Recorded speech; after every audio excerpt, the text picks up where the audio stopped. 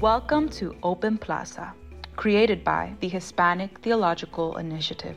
For more information about today's episode, visit htiopenplaza.org. Hello to everybody and welcome to the HTI Open Plaza podcast.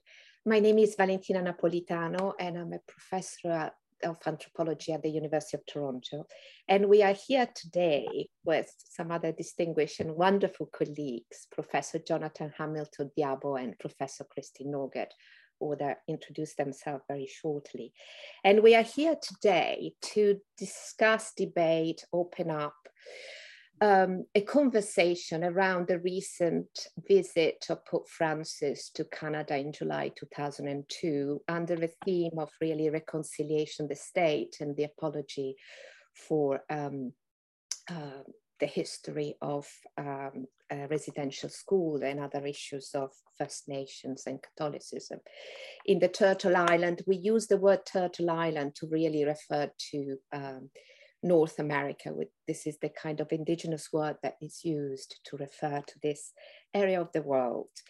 And today we want particularly to address issues that have to do with the Catholic Church, but also more broadly with the questions of reconciliation between indigenous people, First Nation, the Catholic Church, and also the state. And we also want to open up a discussion about how theology is changing in relation to the transformation contact issues with indigenous histories and with the indigenous life. So we are really interested at that intersection of thinking theology as something very alive, very political, but also very alive and very alive. So we hope to be able to open this discussion and please feel free to then contribute with your own thoughts through the website or to get in touch with us. This is really an ongoing, we hope, open debate. So I just want to very briefly introduce myself. As I said, probably from my accent, you have detected that I am sort of Italian and sort of been trained in England and live now in the Turtle Island. And apologies, I want to do first a land acknowledgement for the work that we are collectively doing this land. So we wish to acknowledge this land on which the University of Toronto and McGill University stand.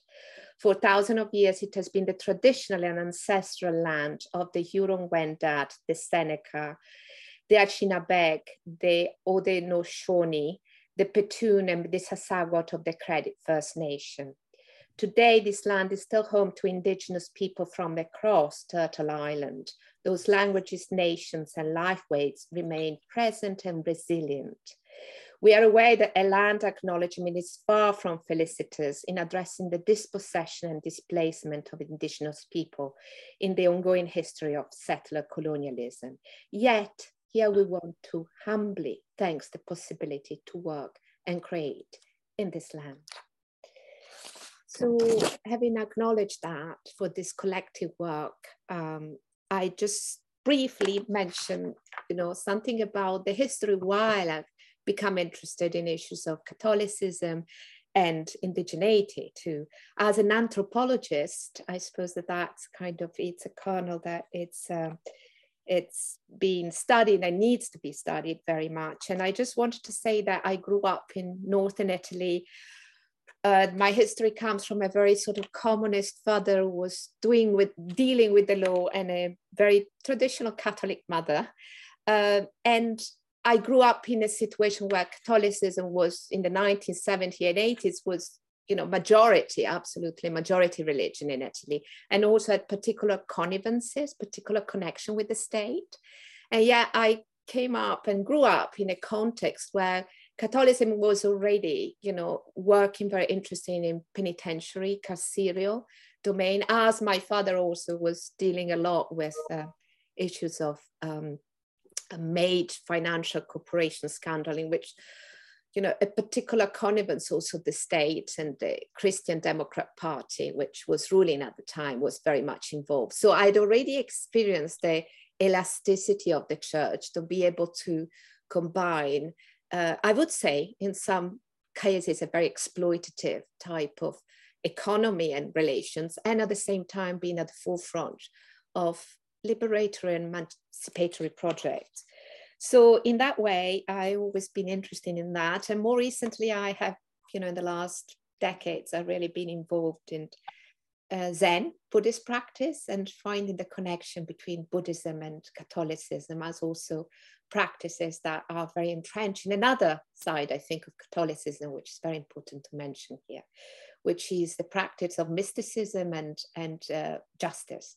So the connection between mysticism, politics, and justice is really running through my biography and my practice, really, my daily practice. So this is a little snapshot of what we are. So I am an anthropologist, and I perhaps give now the word to Jonathan Hamilton Diabo to present and introduce himself. And great. All right. Well, thank you very much, Valentina. I'm so happy to be here, and thank you for the invitation. My name is Jonathan Hamilton Diabo. I am assistant professor of theology. I'm also an assistant professor within Victoria College as well. So I teach at Emmanuel College and Victoria College, which is part of Victoria University at the University of Toronto. Quite a complicated setup that we have there, but I've actually been at U of T for 22 years. Majority of my background actually is in student services, what's known as First Nations House. I was there for nearly 17 years and was the director there, and then also was in the provost office as well as director of Indigenous initiatives. I'm also currently the special advisor to the president of Victoria University on Indigenous initiatives. I am Mohawk from Kahnawake, which is a community just outside of Montreal, so actually where I was raised. But I've been in Toronto since the early 90s. And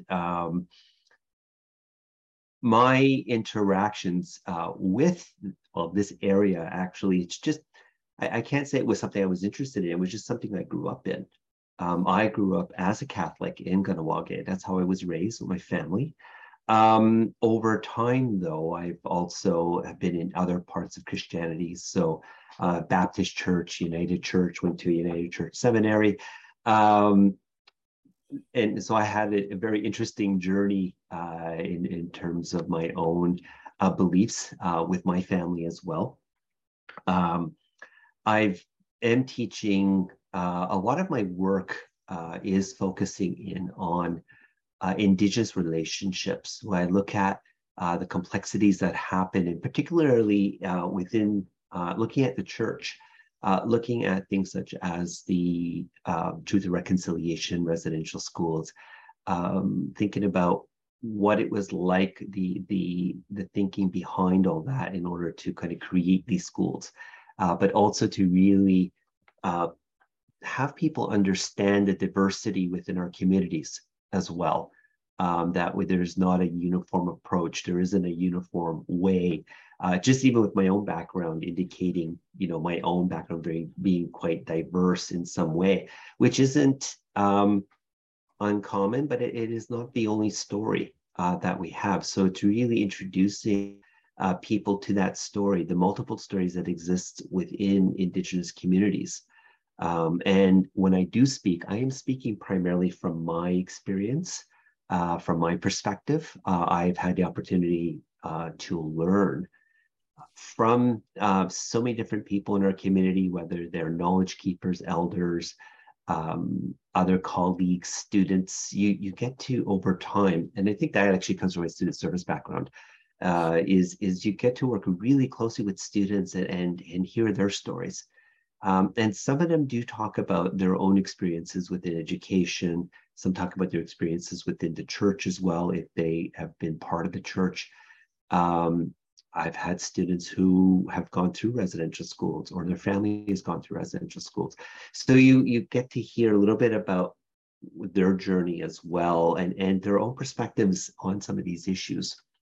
In the last few years, I've been really focusing, as I mentioned, on this aspect of church relationships. And I think it's really important to explore that because of from many perspectives. I think a lot of people don't understand what it does within a community when you have these kind of discussions, or not even have these discussions, but these feelings that are occurring. And when an issue pops up, how is a community reacting to some of this? And again, within a community, it's not one approach or one voice or one feeling. And so these are things that we need to kind of walk through and think about. And so for my own way, I love to use story. That's kind of how I interact with my classroom, which I also hope that we're going to be sharing as well as this whole aspect of story as we move forward. And I think that's kind of it for me in the sense of, I guess, a little bit more of who I am. I'm a father, I'm a husband, I have 3 children. We also have a bunny and a cat, and I'm also a big Habs fan. So any Montreal Canadian fans out there, last night was a good night. That's all I'm going to say. And that's it for me. And I'll now pass it on to Christine. Okay. Hello, I'm not a Habs fan. I'm embarrassed to say, even though I live here in Montreal. Hi again, everyone. I am Kristen Norgett. I'm an anthropology prof here at McGill in McGill University in Montreal. I've done many years of research in southern Mexico, specifically in the state of Oaxaca, which is home to many different Indigenous communities and languages. My work broadly has addressed Catholicism, both in terms of how people themselves see and practice their faith in all corners of their lives, but also I necessarily grew interested in movements within the church proper, liberation theology, and its outgrowth, Indigenous theology. I mean, if you do work in Oaxaca, you can't overlook the strong Indigenous presence and Indigenous issues that inform the work of the church there. I have been really looking forward to this conversation, which, especially thanks to Jonathan agreeing to be here with us today, allows us to take a deeper dive into these themes of reconciliation, the tragedy of the residential schools and so on, and Indigenous themes in the church here in Canada, or Turtle Island, which is closer to home for me. I grew up here in Canada. I did not have a religious upbringing by any means, unlike you two. Which is probably why I became so fascinated with Catholicism in Oaxaca, or Catholicism in Mexico, more to the point, which I quickly saw, contrary to my preconceptions of what Catholicism was very vital and very rich and multisensory and very important in many people's lives. So that's what drew me into this field of interest more broadly. If I can just take us into the first theme of our discussion, I want to take up, which is the primary theme, the really thorny one, that of reconciliation itself. So we have this situation where Pope Francis came to visit in July to these 3 significant sites in Canada, right? And we all know that reconciliation is a process. It's not a punctual event. Nevertheless, it seemed that some Indigenous people that I saw being interviewed on various media outlets, or even people non-Indigenous, the public at large, also fed by the media coverage, seem to be fixated on the potential apology by the Pope for the abuse at the Indigenous schools, as though it was the key act in reconciliation, or without that, no forgiveness was possible. And he did grant an apology in the end, kind of, but this fixation still kind of baffled me. And it begs the question of what is at stake really in this reconciliation, both for Indigenous communities, for members of Indigenous communities. Of course, as you were alluding to, Jonathan, you know, some people don't even care, right? Or care less. But both within Indigenous communities, there's huge diversity, and of course, you know, the public at large. But all that said, there seemed to be a lot of interest in, will he or won't he apologize for, you know, these heinous deeds that the church was responsible for in the past? So what is at stake in reconciliation, both for Indigenous peoples and the church? And what is the common ground here? Can reconciliation as a kind of debt that is owed possibly mean the same thing for the church as it does for members of Indigenous communities? So either of you who wants to take up that? I can start. And, you know, and I think what you said around reconciliation being a process, it is a journey. I think some of these ideas around reconciliation is that there's an end goal. And really what it is about is this idea of either establishing or reestablishing relationships. And in some cases, reconciliation is not the right word, it's conciliation. For some communities and for some people, they feel, well, we never had a relationship, a good relationship to start off with. What are we trying to go back to? So for some, it's actually this redevelopment. And the thing, though, when it comes to reconciliation is that when we're talking about this, we have to also really think about what the truth is. We talk about truth and reconciliation. There's a reason why they're put together. That truth is that whole understanding that that being able to take in some of the experiences and listening, and sometimes that gets missed. We just, you know, automatically try to, well, let's just try to fix this. And it's not something you can just flick a switch or put a, you know, you can't put a Band-Aid on this. What you're looking at is this longer journey together, and to understand that it's not going to be uniform right across the board on this approach. You are going to have people who from Indigenous communities who are not going to be open to this. It's the thinking is, this is not my responsibility. I didn't do this. Others who are open to this as well. So it's a learning process about the understanding of the diverse communities, how nations work, how people's own perspectives also fit into all this. And as you mentioned a little bit about the fixation on the Pope and the meaning of an apology, again, not one approach is taken on how people react. What I've been able to witness over this summer is such a wide array of how people are reacting to this. But it's not just reacting because of the Pope. They're reacting to kind of the news from the year before as well, at the burials, the unmarked burial sites. They're reacting to kind of the whole TRC, coming out in 2015. They're reacting to the Royal Commissions of Aboriginal People.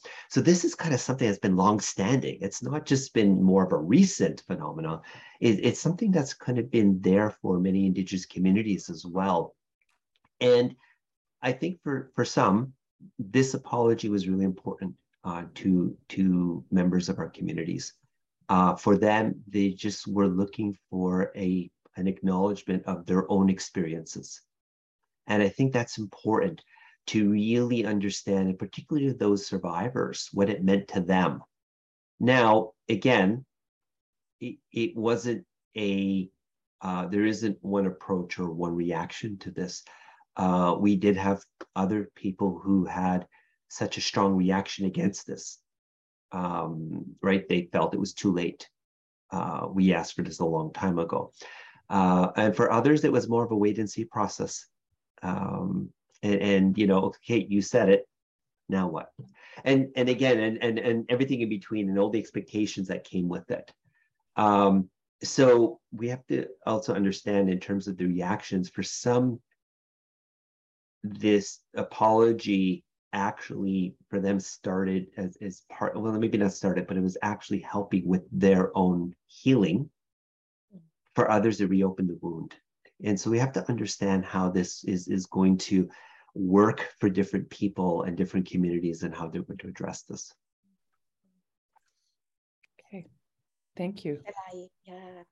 Thank you. It's really very, very kind of thoughtful what you said, and also kind of generating of many different ideas right now, as I perhaps add into some of the things that you have opened up.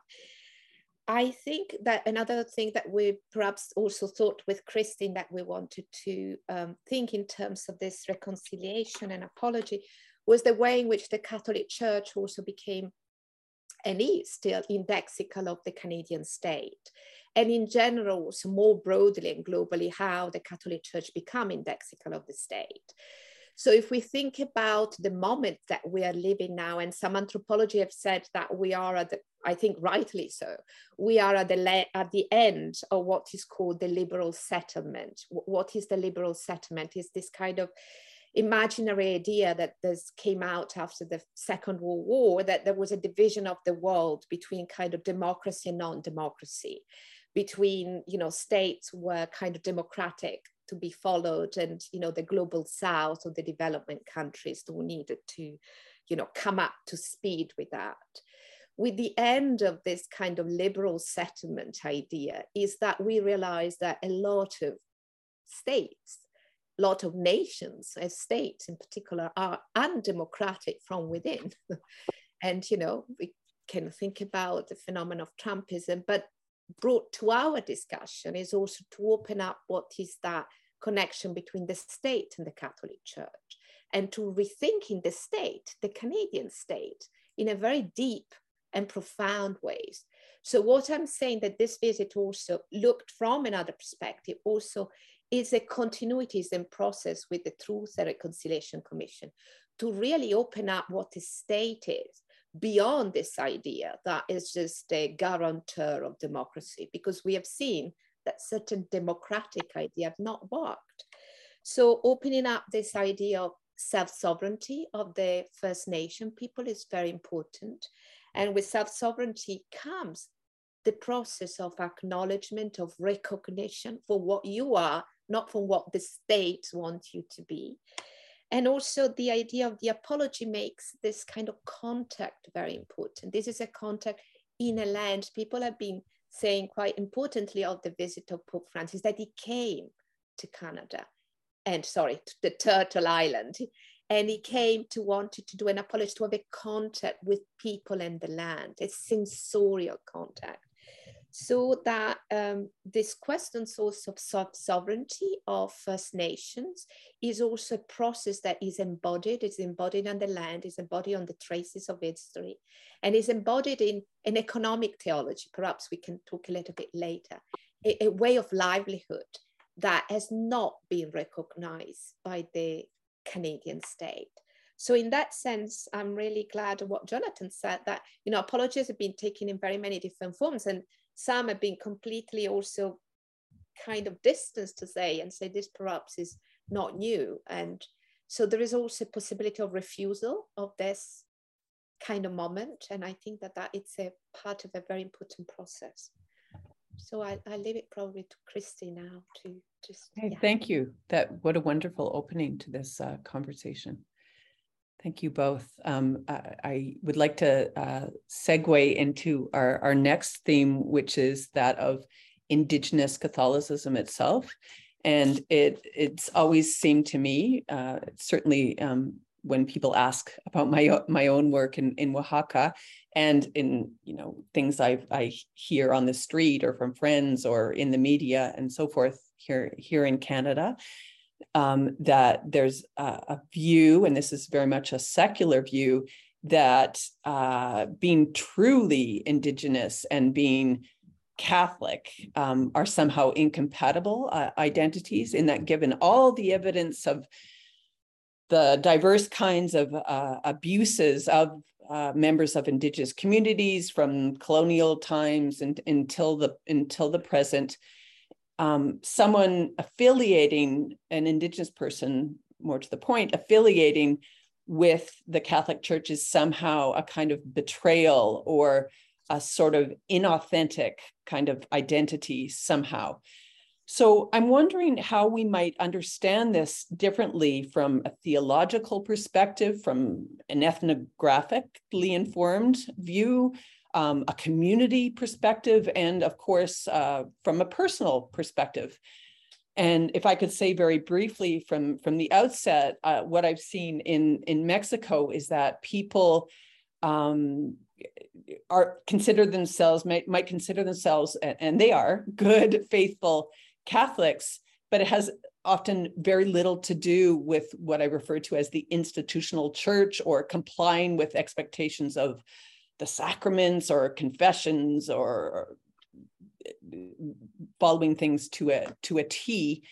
And for Indigenous communities where I've hung out, for 5 centuries, people have really made Catholicism their own, so that it is their Catholicism is, and it is Catholicism is a complete intermeshing. It isn't just a syncretic blend, but a real intermeshing of Indigenous ways of looking at the world, or cosmovisions, and including the priorities of Indigenous communities, the interdependence of community well-being and individual well-being, in a larger kind of fabric of faith that is definitely Catholic, and includes, sometimes adherence to the sacraments and so forth, but it isn't inauthentic or somehow false. So that to be Indigenous and Catholic is not some kind of weird contradiction, but rather a very natural and unproblematic sense of self or identity. And I'm interested in your takes on this, and I especially yours, Jonathan. Well, thank you for bringing it up, and thank you for that context. Quite honestly, that was a question that I had very early on when I was asked about being Mohawk and Catholic, and the first question was how. Thinking about the worldviews, and again, that very statement of, well, look what the church did to your people. How could you be part of an institution that subjected Indigenous people to traumas and to really try to assimilate individual Mohawk communities into kind of the a different way of thinking? Fair question. And so I think what it opened up to me is, as I said, I was raised Catholic, so very much it was just kind of who I was. My grandparents, my parents, my great grandparents on my father's side had long connections to the Catholic Church. However, though, I felt they did not give up who they were. And I think that was number one, something I got to recognize. How I thought about this over time was that I had to separate the faith itself differently from the institution of the church, the organizational aspect. And I think the reason why I started to think about it was, well, that's run by humans. And humans come in different ideas, biases, thoughts, in which then impact those who are part of it. And I really had to kind of keep that distinction in the sense of the teachings themselves and what they were informing me, and organizationally what was being done. And so I think that's kind of how I was able to, and still am trying to reconcile with all that. It's still, there are still days which I question, okay, why am I here? What's going on here? But what I've seen too over, my experience with the churches is that there has been efforts to change this within my own community.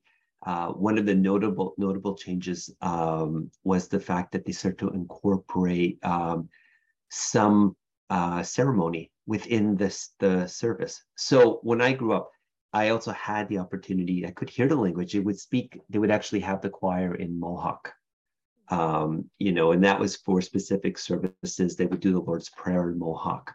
So there was those ways of how to include, some of the culture into the service, but it wasn't transformational in the same way. Then we start to see more integration, seeing either tobacco or sweetgrass or sage being burned. There was an Anishinaabe deacon who was part of the community who started to bring in these different traditions and different ways, incorporating them into the services. Also, as well, going to the 4 directions. So there were some changes that I got to witness over time. And although I haven't been in the community for a long time, I've been able to stay connected into some of those, what's going on there. I think what we have to understand is that for many Indigenous people, and those in the church as well, have learned to operate within a structure that's been kind of given to them, and to how to make changes. And so what we've been seeing a lot of is the inclusion of certain aspects of Indigenous culture. But I think what's starting to happen is this transformation, which is different. So it's not just adding into, but in some places, we're starting to see this actual change happen. However, though, to understand and some of the struggles that happen for Indigenous people who are operating within the communities, within these Christian communities, is that there is still resistance to the change. So although you may hear broad acknowledgements or broad statements about how to work with Indigenous people, but when it's starting to really change the structure of the church itself, or questioning or challenging kind of what's the status quo, that's where the resistance comes in, because it's not just about including or adding in, but it's suddenly changing how the church does things in order to reflect on what Indigenous people want. And so I think this is, to me, I see these kind of interactions happening as well. Now, as you mentioned, yes, there are a lot of viewpoints on me being a Christian from community members, other community members who feel, people like me should not be operating or participating in Catholicism or Christianity, because it's not our religion, in the sense that it's never been ours. We should be true to our own ways. And I do respect the viewpoints when people have that. They may, through various reasons, are of that opinion. But the way I tend to look at it is, I try to work within and try to find ways of helping transform, so it becomes more reflective of different traditions, and more not just welcoming or inclusive. But that's where we're starting with some places, is adding in, or making sure that there's presence there. But I think it has to be more than presence. It's really got to be a transformation, or else for many Indigenous people, it's not going to be for them. And so I think there's a lot of things that we still have to consider, and mentioned. There's still going to be those who are struggling, who are challenged with their own beliefs, and people do leave because they still feel, and in particular, with more and more news coming out about residential schools, and again, with as you mentioned, the state interaction and the church interactions, become quite discouraged, and decide to to leave. And so I think these are a lot of things that we need to contend with and try to work out. So so it's still this ongoing journey and learning that I go through personally. And so you can just imagine what it's like for other community members as well, as they're grappling with this. Can I ask you something to follow up on that?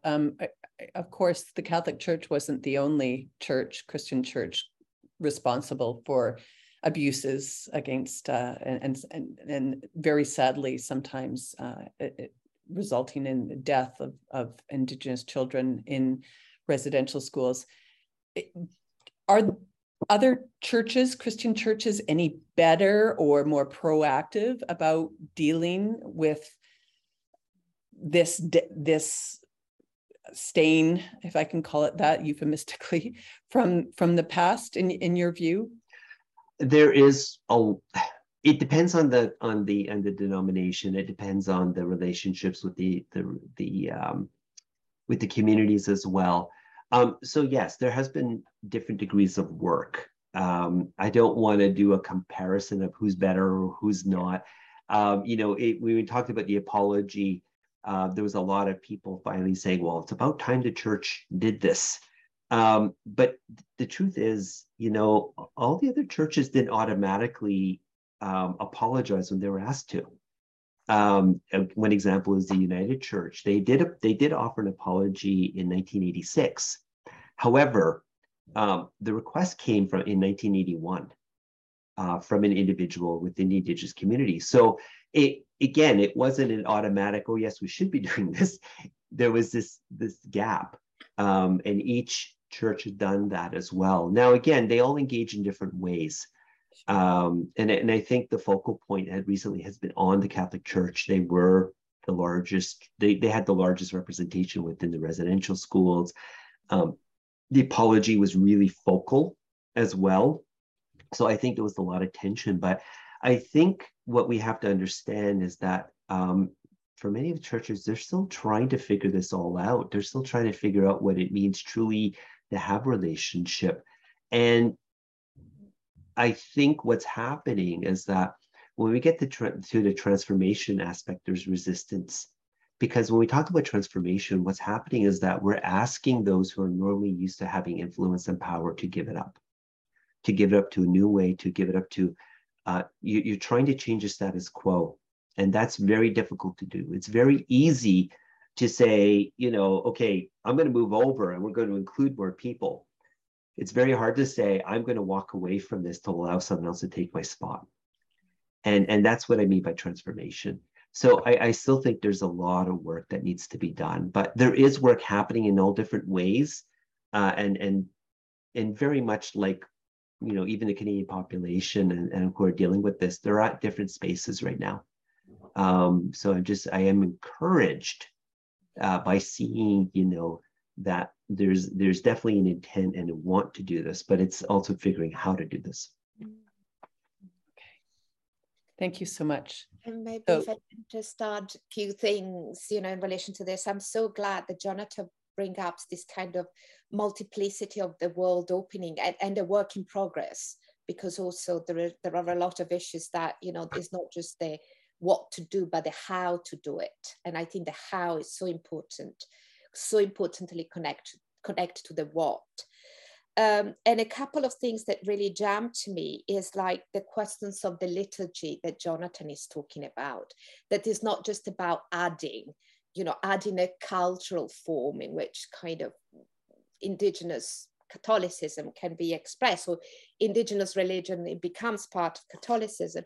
But I just wanted to go back to the visit of Pope Francis and the real violent moment I perceived, and I do not know if, but I assume that other, Indigenous people perceived it, which was the moment of the liturgy in Edmonton of the public mass that was a liturgy in Latin.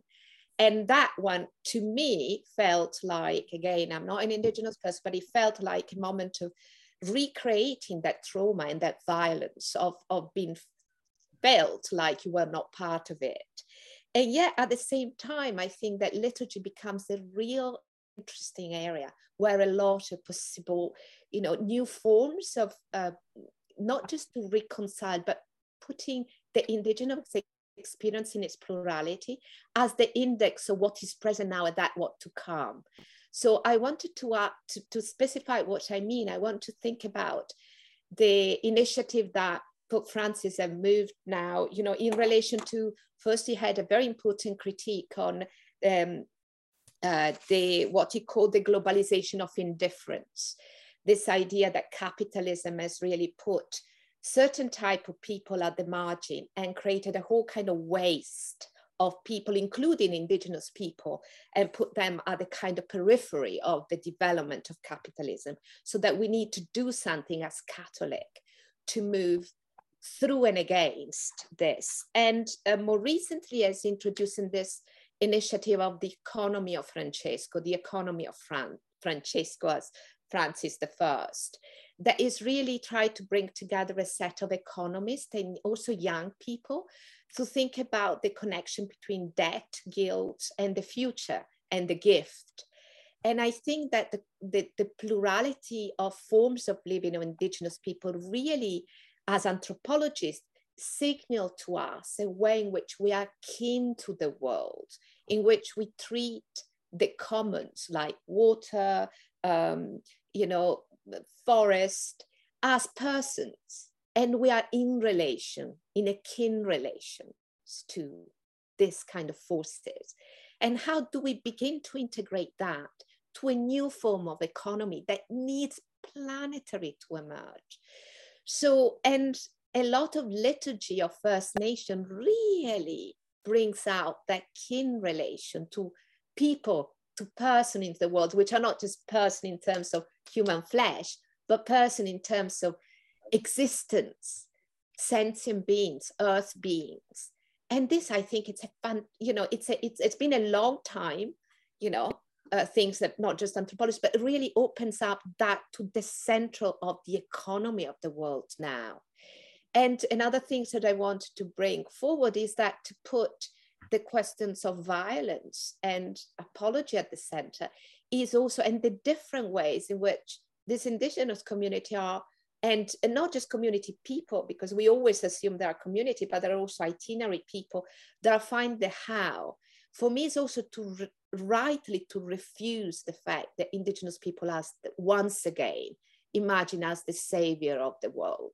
I think it's very important not to put the mantle of salvation once again to, the kind of First Nation as the ancestral bearer of, the kind of knowledge of the land.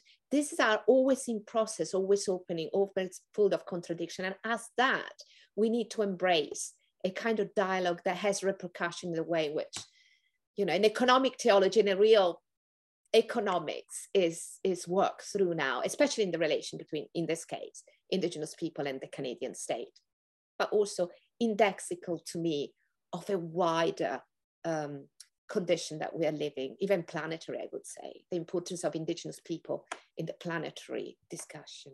Yeah.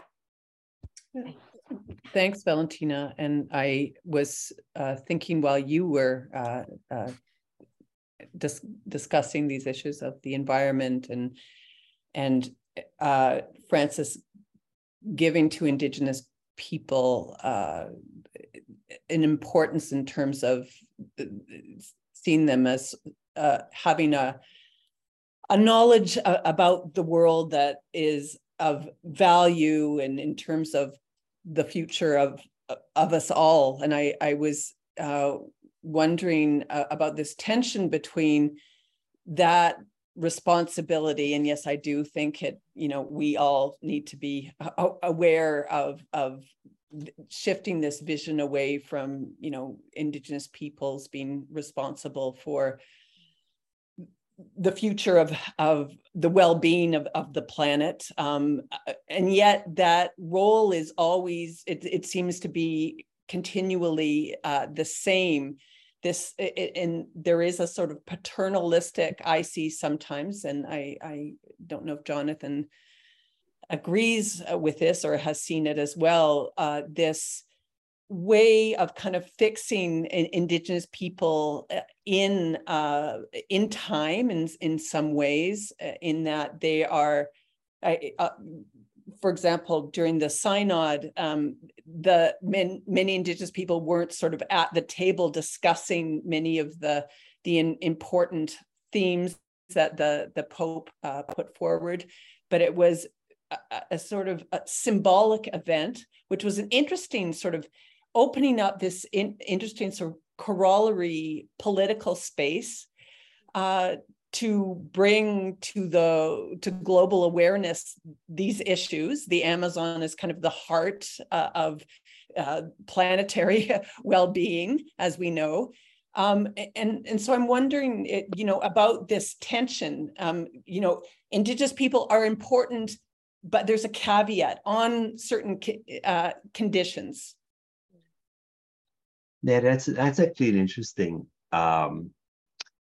thought. And I said, I think what we look towards is, as you mentioned, Indigenous people have all this knowledge, and how are they going to save us? And I think the way to look at it is, to me, it's about finally a recognition of the knowledge and experience that Indigenous people have that can work with others as well. So again, it shouldn't be just saving, or putting it on Indigenous people, but what we've been seeing, and this was an example of a non-inclusion. We have all this discussion, but we don't bring in these perspectives that are as valid, because it's not seen as, at the same kind of knowledge. It's a second tier kind of knowledge. And I think there's a greater recognition now. We had a land acknowledgement. And I find many times, many people aren't aware of, like, why do we do a land acknowledgement? It's just something that we have to check off. Yeah. And to me, it goes back to this idea about relationship. And that's really key. It's around relationships with the land. It's understanding that reflection.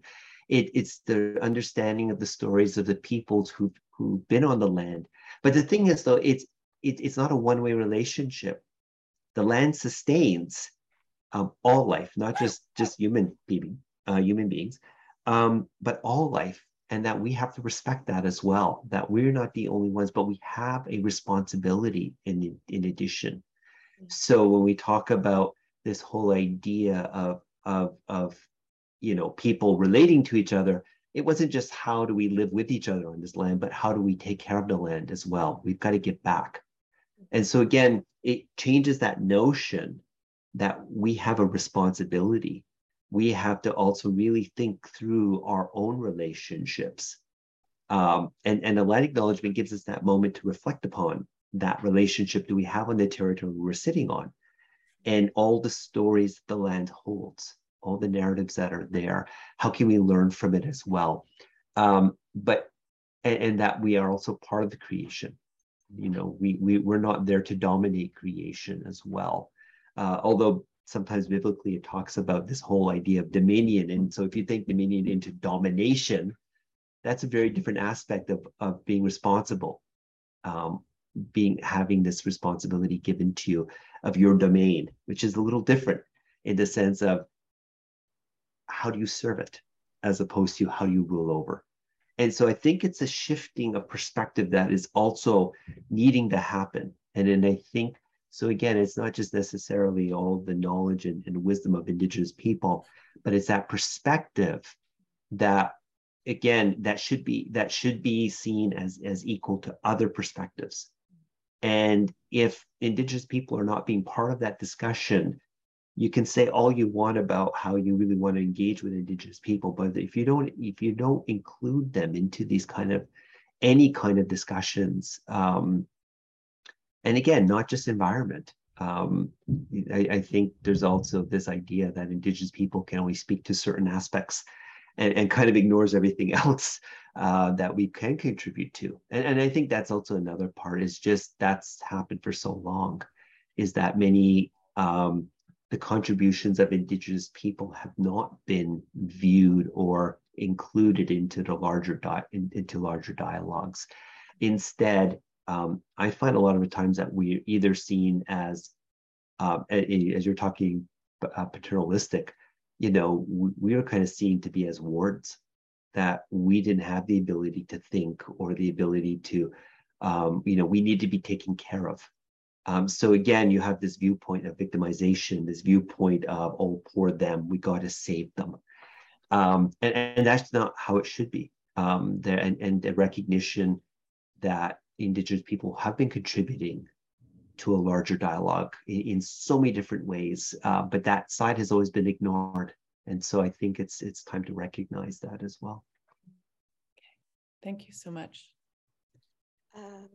Is there time for me just to say something briefly about care that I think is so Sure. important, Jonathan? Absolutely. That you brought up, this tension between dominion and care. We are really at the shifting moment here because, a lot of, some of the Indigenous claim, and not Indigenous, just Indigenous claim, was about rebuking this Treaty de Tordesillas in 1493, which actually scripted within the Catholic Church the possibility and the right of dominion into the Americas. And now, Pope Francis opening up another domain with all the contradiction and violence of the Catholic Church still existing, which is really this kind of question of care. You are completely right. Thinking of care and the relation between care and justice. So the indigenous mode of living, which is about not just the care, there are multiple ways of thinking about care, but one care that is like, I take care of somebody else because he's suffering. That's one idea of care. But also the idea of care is much more, I take care of the world that I'm in, also as a form of justice. So the justice is not just rational, created by the law, but is embodied and lived. So in that sense, Jonathan, you're completely right. The Indigenous experience and knowledge is also not just about environment, it's about law through the act of expanding a notion of care. And I think that questions of care for Pope Francis been coming really to the forefront. Perhaps, also with the questions of bringing his ailing body as the reconciliatory point. And yeah, but care, Jonathan, totally agree, it's so important. Yeah. Okay, I'd like to thank you both. I'd like to steer us towards the topic of the dual nature of the Catholic Church as being composed of both clergy or the church hierarchy with its own internal dynamics and organizational forms, and lay Catholics who can vary from the most devout and pious individuals, as we know, to others who identify themselves as cultural Catholics or lapsed Catholics and so on, but their Catholicism is still informing or how they live their lives, how they act in the world, how they identify themselves, and so on. But so this is interesting because it's part of this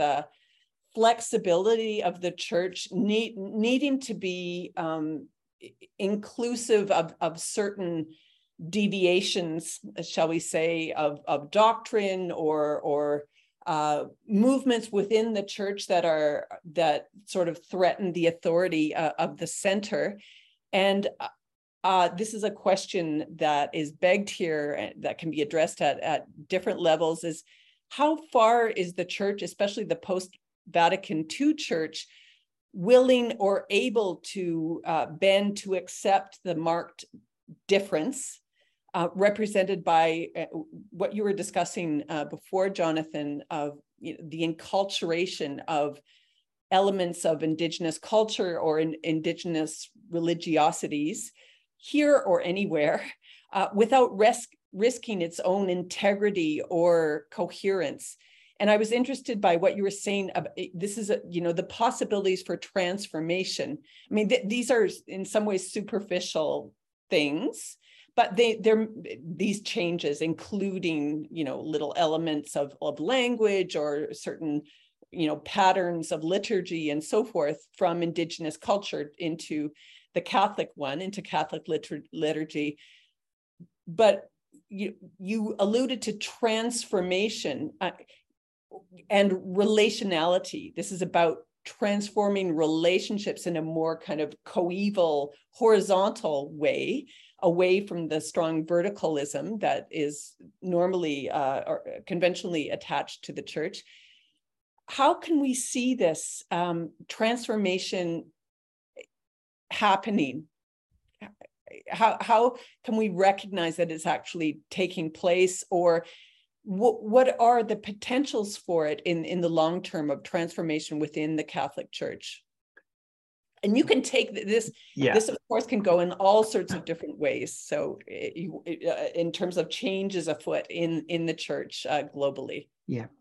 Well, I think what I've been seeing, and one of the things that the churches have to do is understand who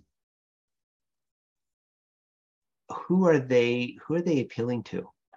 If I look at the church right now in, just say, the Ganawage, and not just the Catholic Church, but the United Church that's there, the one thing to know is the population.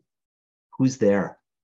I don't think there's many youth, or if any youth available. And so I think one thing that have to be considered when we're looking at this is the survival of the church within communities. And this isn't the only community this is happening. It's really appealing to those who are attending are from a generation of, an older generation, but it's not being passed on. And so we have to look at what the church is doing right now in order to try to make itself more open and appealing to younger generations, because they're not interested. They're not interested in whether it's the liturgy or the way it's run. Because I think what we're looking at with this transformation is a lack of representation. For many, they don't see themselves reflected in the church. They don't see themselves of how does this appeal to me? Why is this? How are they speaking to me? And I think until you can do that, what you were going to see is less and less people attending. And I think this is something that's going to be problematic. If I look at how many Indigenous people are actually clergy and in their own communities, I could hazard an observation that there's very little. There are people out there, but the issue is that when you have a few people who are doing this, they're being asked to do other things as well. And so their attention is being pulled away a lot of the times away from their own communities into trying to help, with these discussions with the church. And again, in certain things, what we have to be aware of is maybe the church itself is thinking, well, we are being more open and we're including people, but, in a service. And I think what we have to understand, though, is what roles people are actually playing. Are they just there as, that they've been invited, and look, we've invited our one and only deacon here or priest here to be standing next to the Pope, or to be part of this really important event, or are they actually participating? And so we're still kind of at that stage of that whole idea of inclusion is good enough.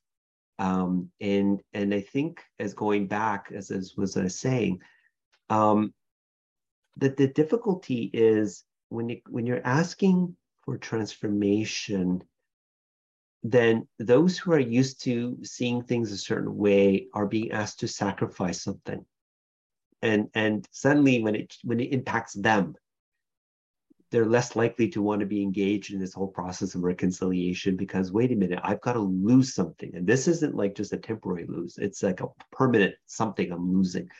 And so I think when we look at the churches and how they run, as mentioned, they're very guarded with their integrity. They're very guarded with the tradition, and don't generally want to veer off too far from it. So when you start adding in, when you start asking for change, I think that becomes more difficult. It doesn't mean it's impossible. I've seen it, because at one point, growing up, I would not imagine a cleansing ceremony happening in a mass ever. Interesting enough for me, though, and I was an altar boy, I've seen where the priests walk around with incense. And I start making these connections of what's the difference here? Really, when you think about like the ceremonial aspect of it, what is this representing? The cleansing of a very different type of the incense was really powerful. The smell still resonates with me today. But now as I said, seeing kind of a cleansing using just a different medicine in a different way. So you start to see some of these changes happening, which I think is good. But there's also what we have to understand, that there's also some resistance as well among the members, the community members, because of what they've been told as they grew up. They've been told that this is not part of your, this is not part of the Catholic way. This is not part of Christianity. So you can't be doing this. And so it could be seen differently as being, just not accepted practices.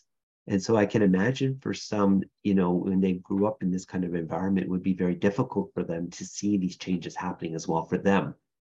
And so to understand that there's ways of how the church has really impacted communities over so many, like for such a long time, is that it changed our views of our own ways, our own cultures as well, and how it's impacted us. So I think there has to be that recognition of if there's a continuation with how things are done, and it always will continue, the progress of these kind of relationships and inclusion are going to be very slow. And again, the question will be back, okay, what was the point of the apology then? If there's not going to be change? And I think that is the other question is, okay, so what else is going to happen? The apology happened. What's next? We for many of us, we do understand the apology is not it just doesn't fix everything. It is part of that process to continuing the healing and that relationship building. But I think there's going to be challenges to how certain things are done. And I think for some of these communities to continually to survive in First Nations communities, they're really going to need to figure out how to change to be more open to different ways of doing things.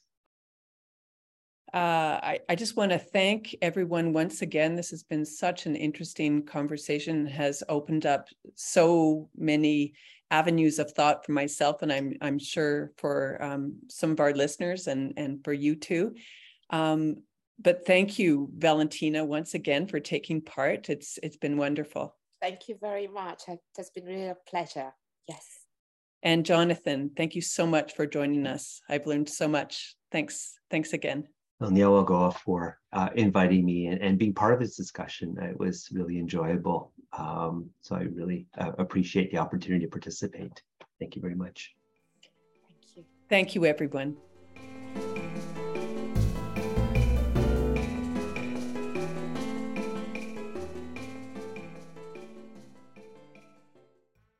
This has been an HTI production. For more information, visit us at htiopenplaza.org. The Hispanic Theological Initiative provides Open Plaza as a public service. The views expressed by the guests are their own. Their appearance on this program or any reference to a specific product or entity they represent does not constitute an endorsement or recommendation by HTI.